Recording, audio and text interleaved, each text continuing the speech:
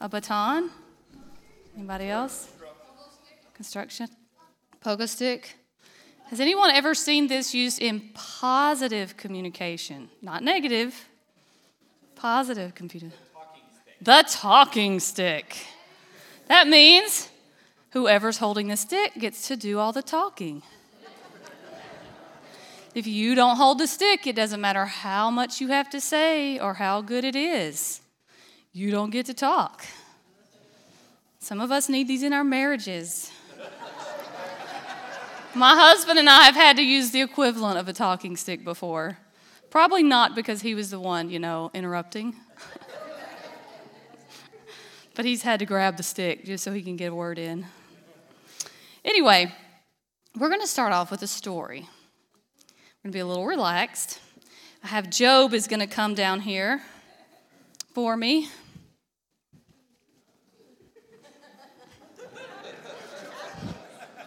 Job's going to stand right there. I'm going to tell you a little bit about Job. Job was a happy guy. Once there was a man named Job who lived in the land of Uz.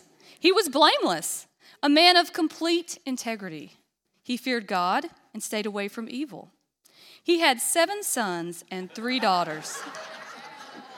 He owned 7,000 sheep, 3,000 camels, 500 teams of oxen, and 500 female donkeys. He also had many servants. He was, in fact, the richest person in that entire area. Like I said, Job is a happy guy. But he was protected by God. So, believe it or not, the scripture tells us that God was sitting in his heavenly realm and Satan came to talk to him. I read it 2 or 3 times, make sure I was right. And God says to Satan, "Have you considered my servant Job, my happy servant Job?" Yeah, see? Satan pretty much says, no. Why would I consider him? You've given him everything he could want. He's protected. I can't hurt him. I can't hurt his family. He's got quite the life. I don't even bug him. So God says, well, I think you should think about Job. Satan says, well, he's only committed to you because, he's your favorite. He gets everything he wants. Anybody would serve you like that. And God says, well, go ahead. Test him. You can touch anything you want except his body. So I need a few volunteers. I'm thinking, Candace, if you'll line up over there. And Dinah, line up over there. And Sister Wendy, line up over there. And we got to have a guy in here. I see no men. Oh, there you go. Matthew, come on. Need a man in this picture. Good man volunteer over there, other than Job, of course. So, Job is standing here holding his everything's good between him and God. He's in charge of the dialogue, him and God. Life is good. Now, as I read, I'll tap you on the shoulder. When I tap you over the shoulder, I want you to go grab that stick and just tell Job all about it. Don't use your words. Just something terrible has happened. Okay, you ready? Go ahead. Then one day, Job's sons and daughters were feasting at the older brother's house. A messenger arrived at Job with his news. Your oxen were plowing with the donkeys, feeding beside them when the Sabaeans raided. They stole all the animals and killed all the farmhands. I am the only one who escaped to tell you. Now you go get this talking stick. While he was still speaking, another messenger arrived with this news. The fire of God has fallen from heaven and burned up your sheep and all the shepherds, and I am the only one escaped to tell you. Next. While he was still speaking, a third messenger arrived with this news. 3 bands of Chaldean raiders have stolen your camels and killed your servants. I am the only one who escaped to tell you. Go ahead, Matthew. While he was still speaking, yet another messenger arrived with this news. Your sons and daughters were feasting in their older brother's home. Suddenly, a powerful wind swept in from the wilderness and hit the house on all sides. The house collapsed, and all your children are dead. I am the only one who escaped to tell you. Job stood up, grabbed the talking stick. Thank you, volunteers. He stood up and tore his robe in grief. Then he shaved his head and fell to the ground to worship. He said, I came naked from my brother's room, and I will be naked when I leave. The Lord gave me what I had, and the Lord has taken it away. Praise the name of the Lord. In all of this, Job did not sin by blaming God. Job's going to freeze right there. We're going to go back to heaven. Satan comes back to discuss, I guess, what's happening on earth with the Lord. Again, God said, have you considered my servant Job? He says, well, yes.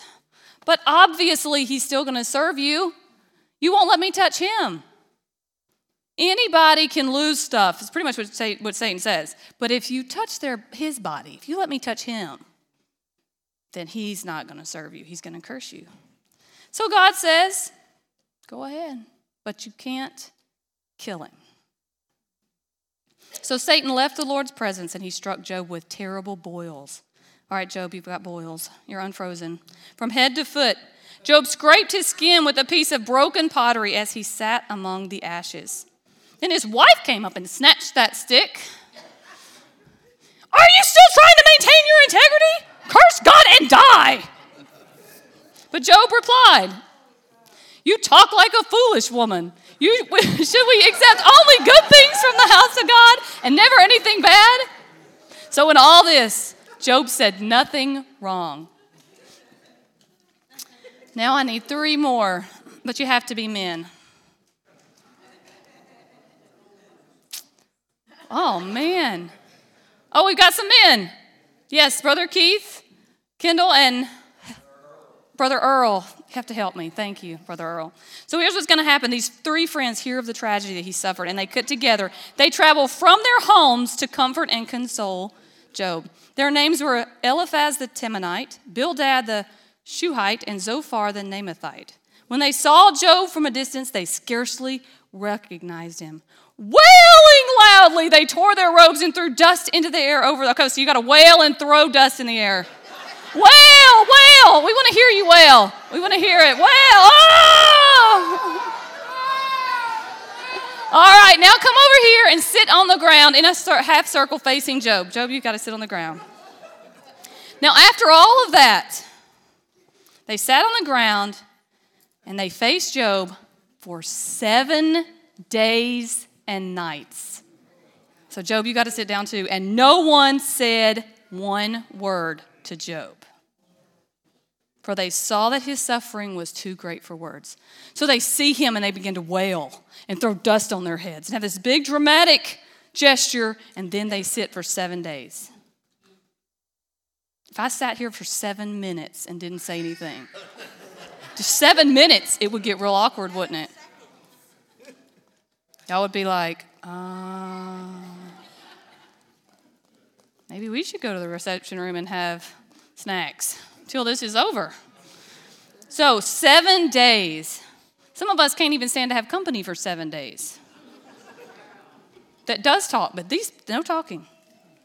So they took this talking stick and they cast it off, and no one used it for 7 days. And then Job couldn't take it anymore. So he's going to grab the stick, and he said, let the day of my birth be erased, and the night I was conceived. Let that day be turned to darkness. Let it be lost even to God on high, and let no light shine on it. Let the darkness and utter gloom claim that day for its own. Let a black cloud overshadow it, and let the darkness terrify it. Then one of these friends grabbed the stick. So one of you can choose to grab the stick. And he decides to talk to Job. We're not going to read all the dialogue. That would be the whole book of Job. We're going to read a little bit. Then Eliphaz the Temanite replied to Job, will you be patient and let me say a word? Job waited for 7 days for them to say something. Now he's going to call him impatient. For who could keep from speaking out? In the past you have encouraged many people. You have strengthened those who were weak. Your words have supported those who were falling. You encouraged those with shaky knees. But now when trouble strikes you, you lose heart. You are terrified when it touches you?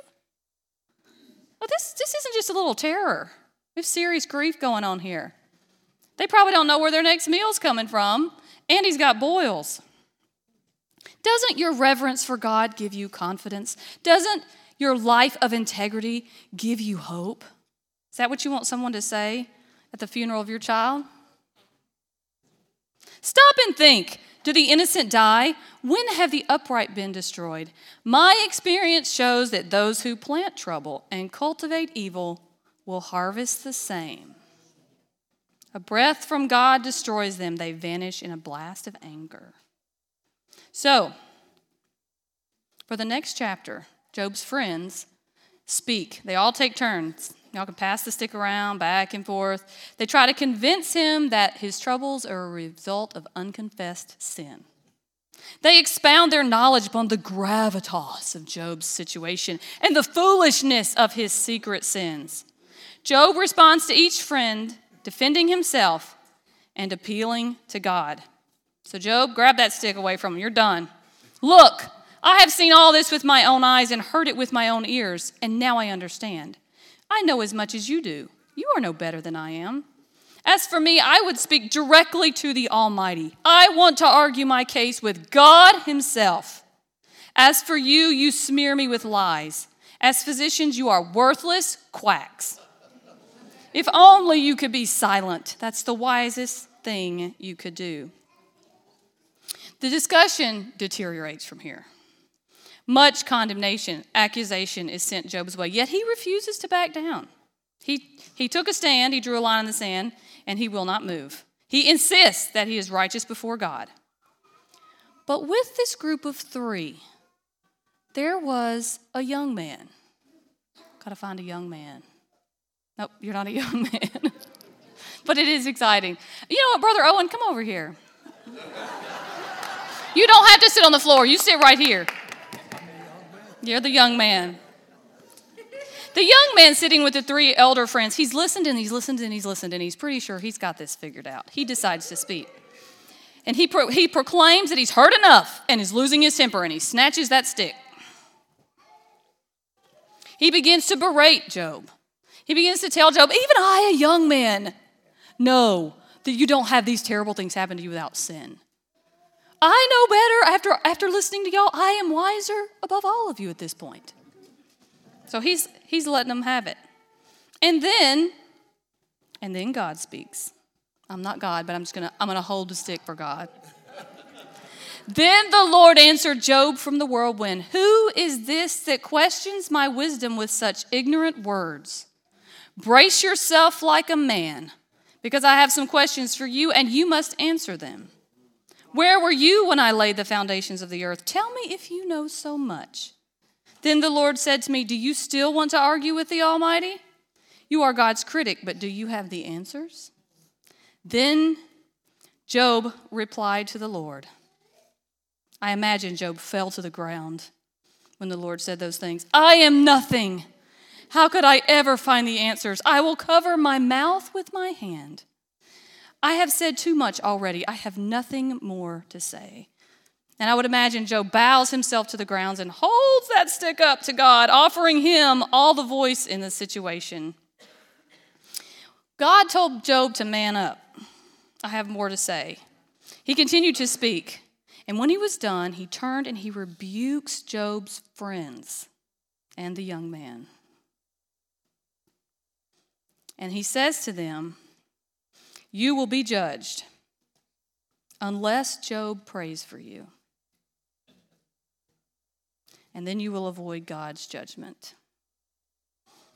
So all of my volunteers can go back to their seats. Thank you so much. Let's give them a hand. We have a great Job here. If you ever need Job, we have a great Job.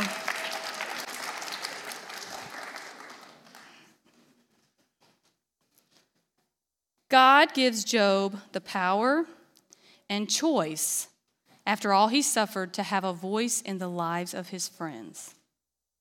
I don't know that I would want to call them my friends, but maybe when you're that desperate, you'll take anybody.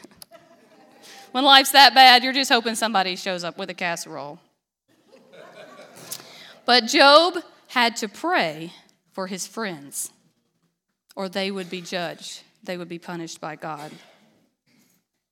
Without Job's prayer, they have no hope.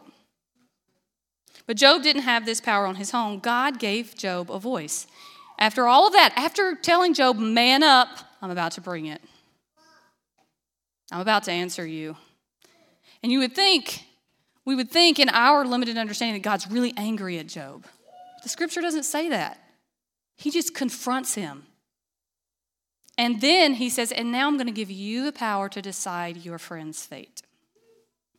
You can pray for them or not. He didn't tell Job he had to pray for him. He told the friends, you better ask him to pray for you. And then he left it at that. He gave Job voice after he said, I am God, after he said, I have all these things, but I'm going to give you the opportunity to have voice because I still have confidence in you. In the New Testament, we read about how the one and only true God, I can't bend over, so I'm going to sit this here before I mess up speakers. In the New Testament, we read about how the one and only true God, the same God in the Job narrative, came to earth as a baby.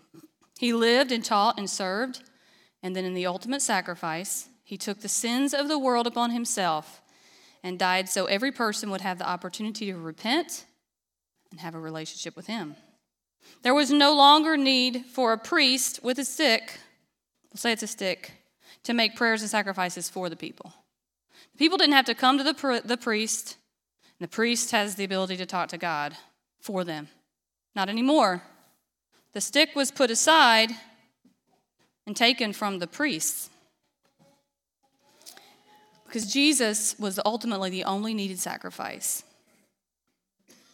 And now, everyone can approach God. Romans 5:11 says, so now we can rejoice in our wonderful new relationship with God because our Lord Jesus Christ has made us friends of God. And then Romans 5:18 through 21 says, yes, Adam's one sin brings condemnation for everyone, but Christ's one act of righteousness brings a right relationship with God and new life for everyone. Because one person disobeyed God, many became sinners. But because one other person obeyed God, many will be made righteous. God's law was given so that all people could see how sinful they were. But as people sinned more and more, God's wonderful grace became more abundant. So just as sin ruled over all people and brought them to death, now God's wonderful grace rules instead, giving us right standing with God and resulting in eternal life through Jesus Christ our Lord. Matthew 27:50 says, then Jesus shouted again, he's on the cross, and he released his spirit. At that moment, the curtain in the sanctuary of the temple was torn in two from top to bottom. The earth shook, rocks split apart. In God's sacrifice on the cross, he ripped the veil that separated humanity from him. And he once again gave us the opportunity to choose. He took the stick that the priest had, and he gave it to each of us. And I have a few people, I'm not sure where they are, that are going to pass out to you a little stick. Please do not put it in your mouth, down your throat, or up your nose. Depending on your age, please do not run with it. It is wood.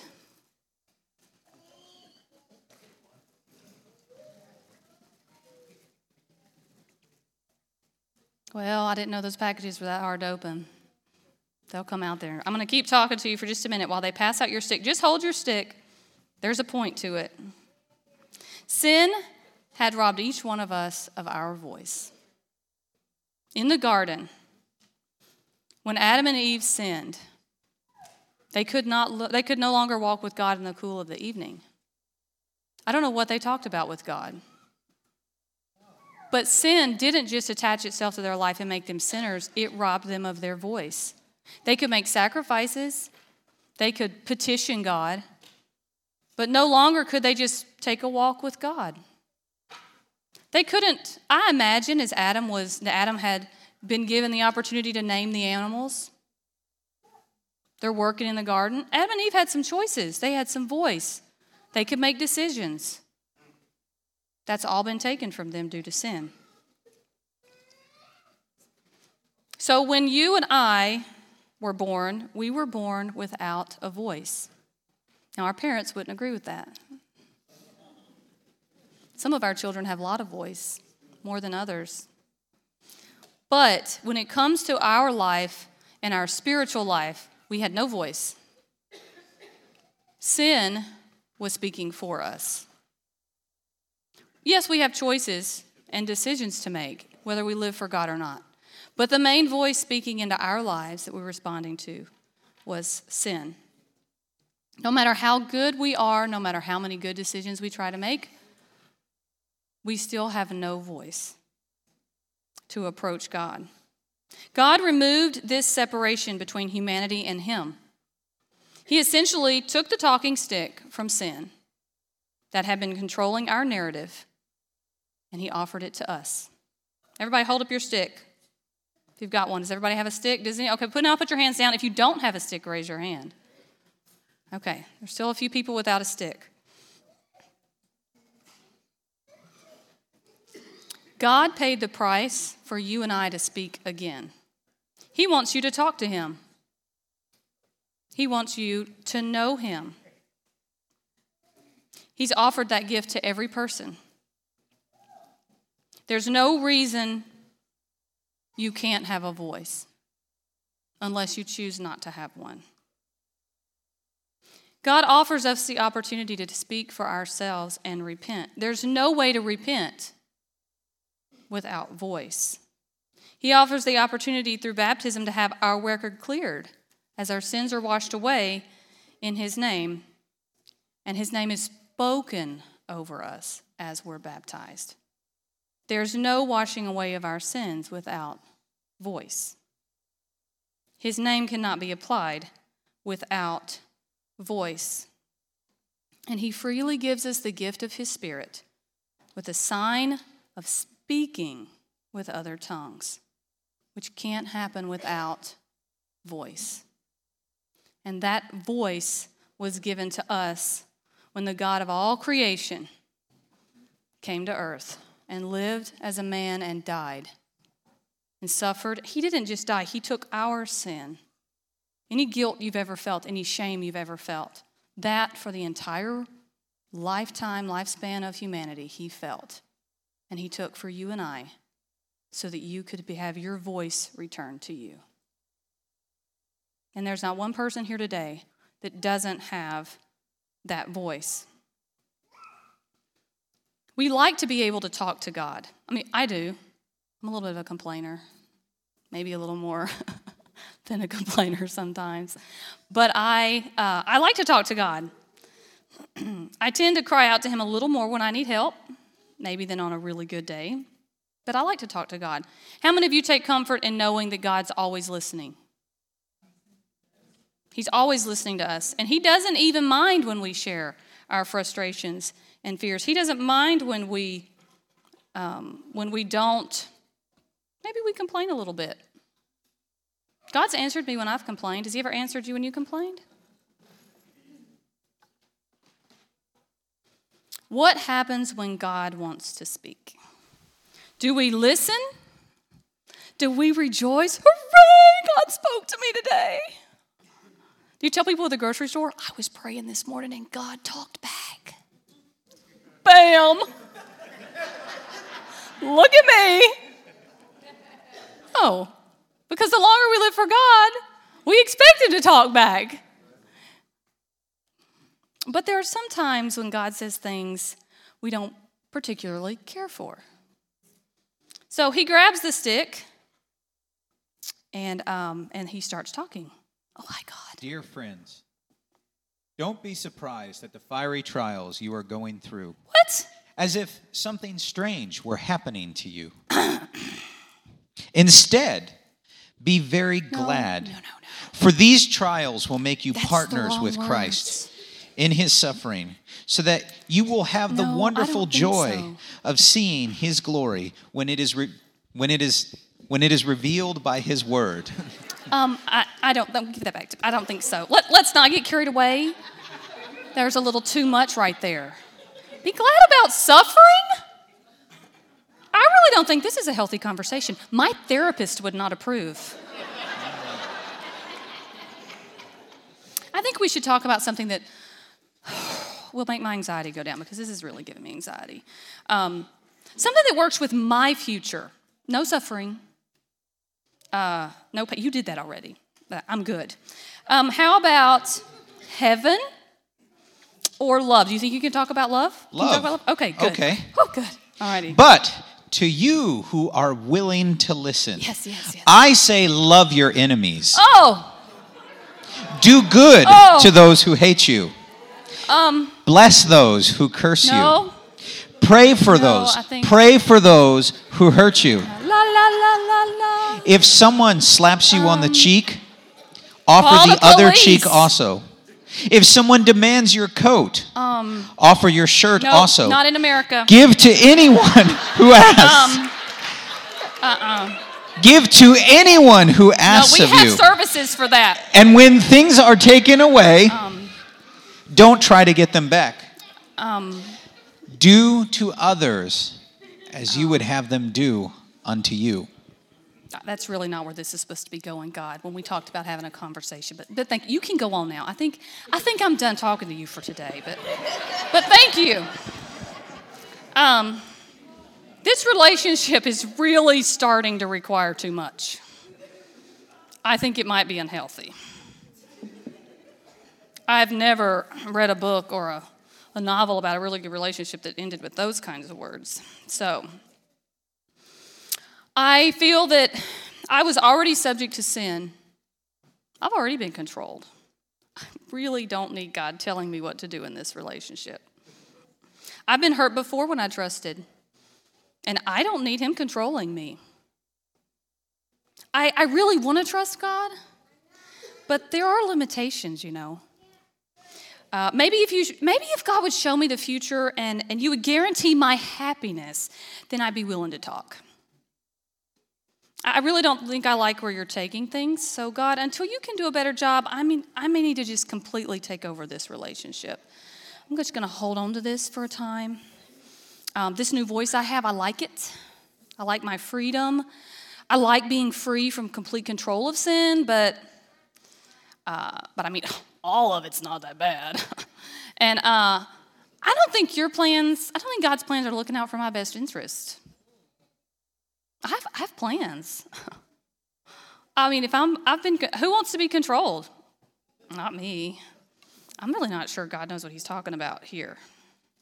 So I'm going to hold my stick, and I'll let him have it, limited. We're going to limit his involvement. But we'll make sure he still gets some because, I want to live for God.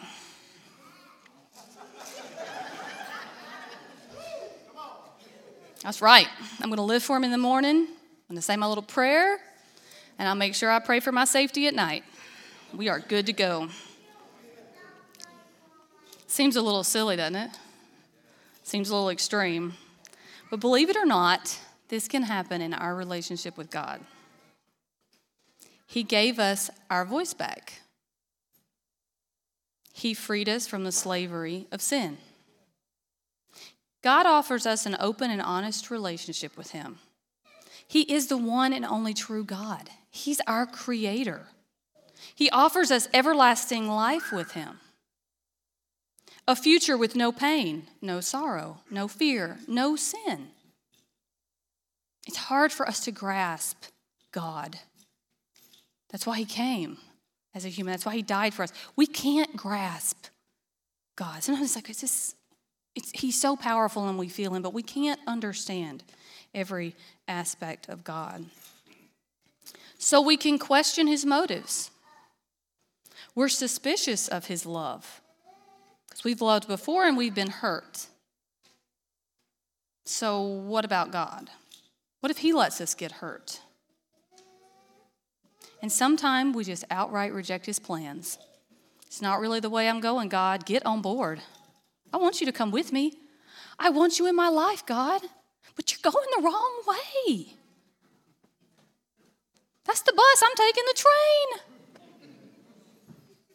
And we're sincere. God, I want you to live with me in my life. Come on, God, get it together. That is not the plan.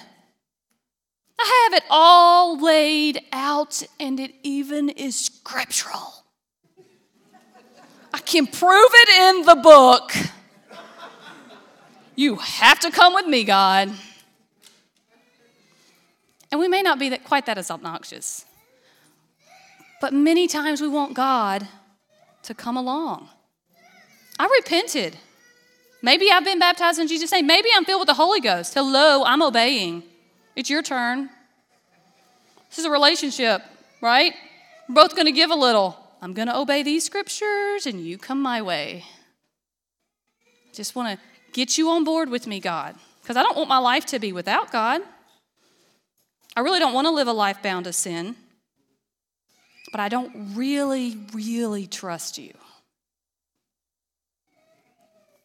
I want a relationship on my terms, with my rules, deciding for myself what is right or wrong. Maybe I've decided that I'm letting God be a part of my life, not the other way around. And then we find ourselves back to the original sin in the garden. We're only satisfied if we are equal partners with God. We are equal or greater to God, and we want power and control. It's the same sin that Adam and Eve fell prey to, and it's the same sin that we have to fight. So we receive the gifts, the freedom, and the voice God restores to us. Our Creator, the I Am, Yahweh, who clothed himself in humanity, became human like his creation to suffer our pain, our shame, and the abuse of the cross. He paid my debt, and he paid your debt, and he carried our sin so that he could return to us our voice and restore our relationship with him. He stepped into your timeline to stop the devastation and the deterioration of sin. He stepped in and he said, enough. I am here to save you. I am here and I have a plan for you that is good.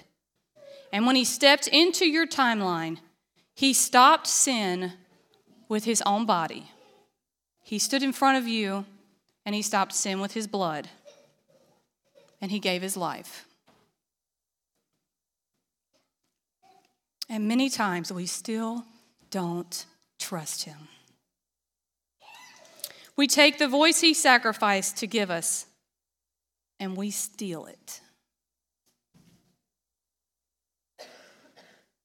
We use our voice, our new voice, to silence his. We take control of the dialogue because we're afraid of what he might say. What if he wants to get too close? What might he ask me to do? I just can't take that risk.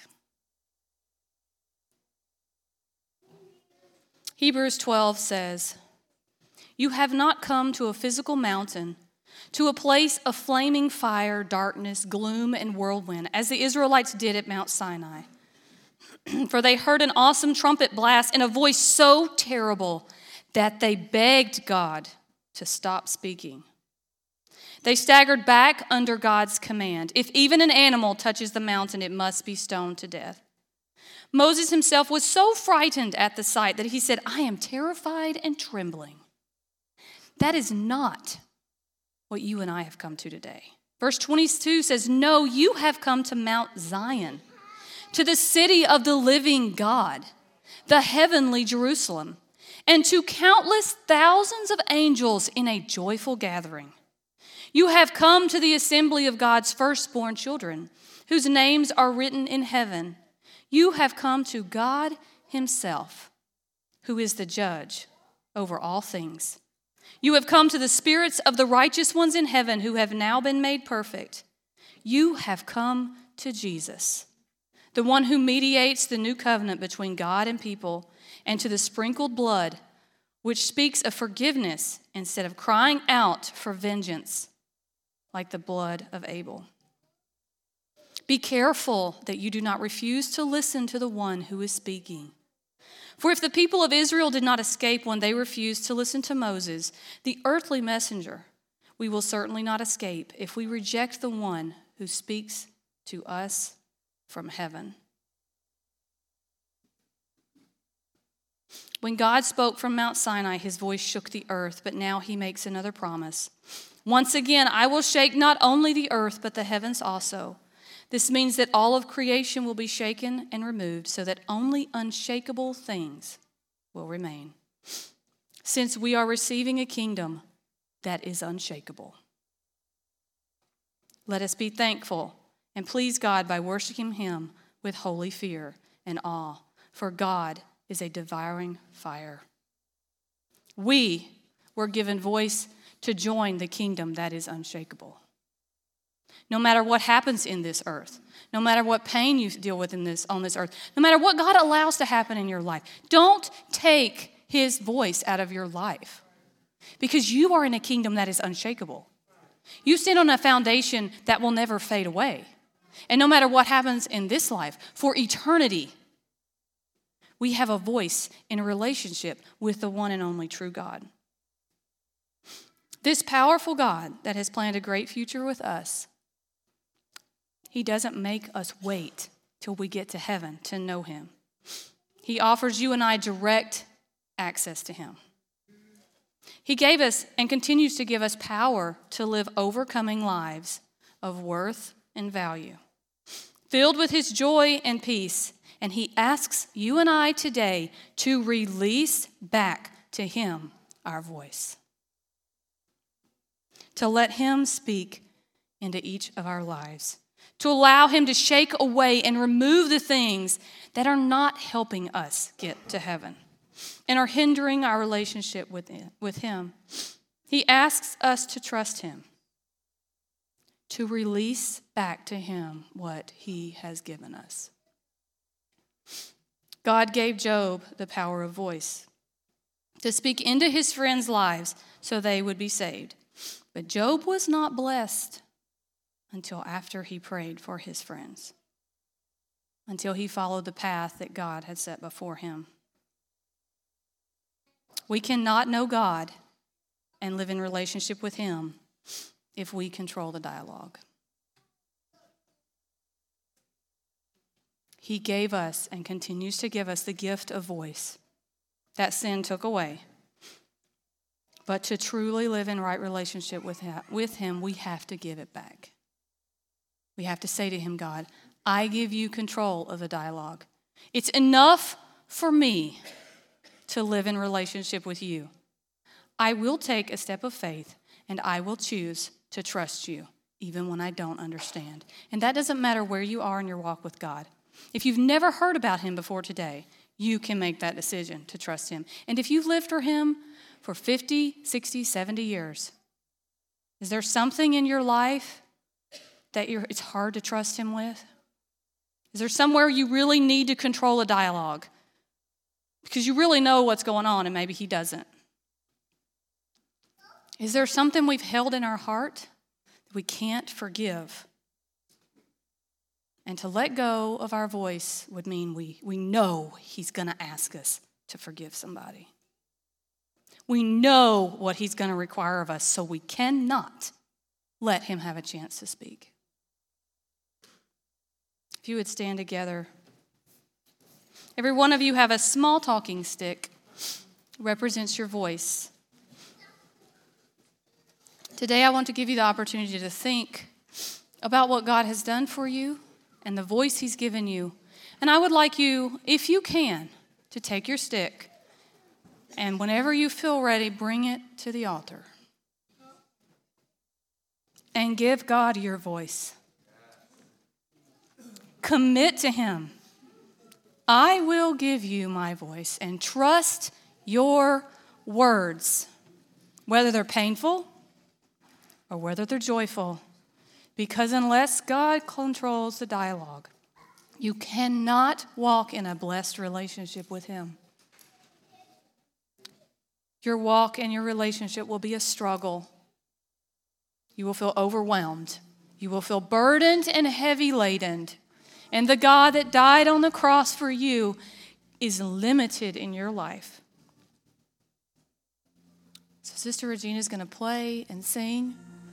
And when you can, when you are ready, bring your voice to the altar and give it back to the Lord and give him the opportunity to bless you and to heal you and to speak in your life. Lord Jesus.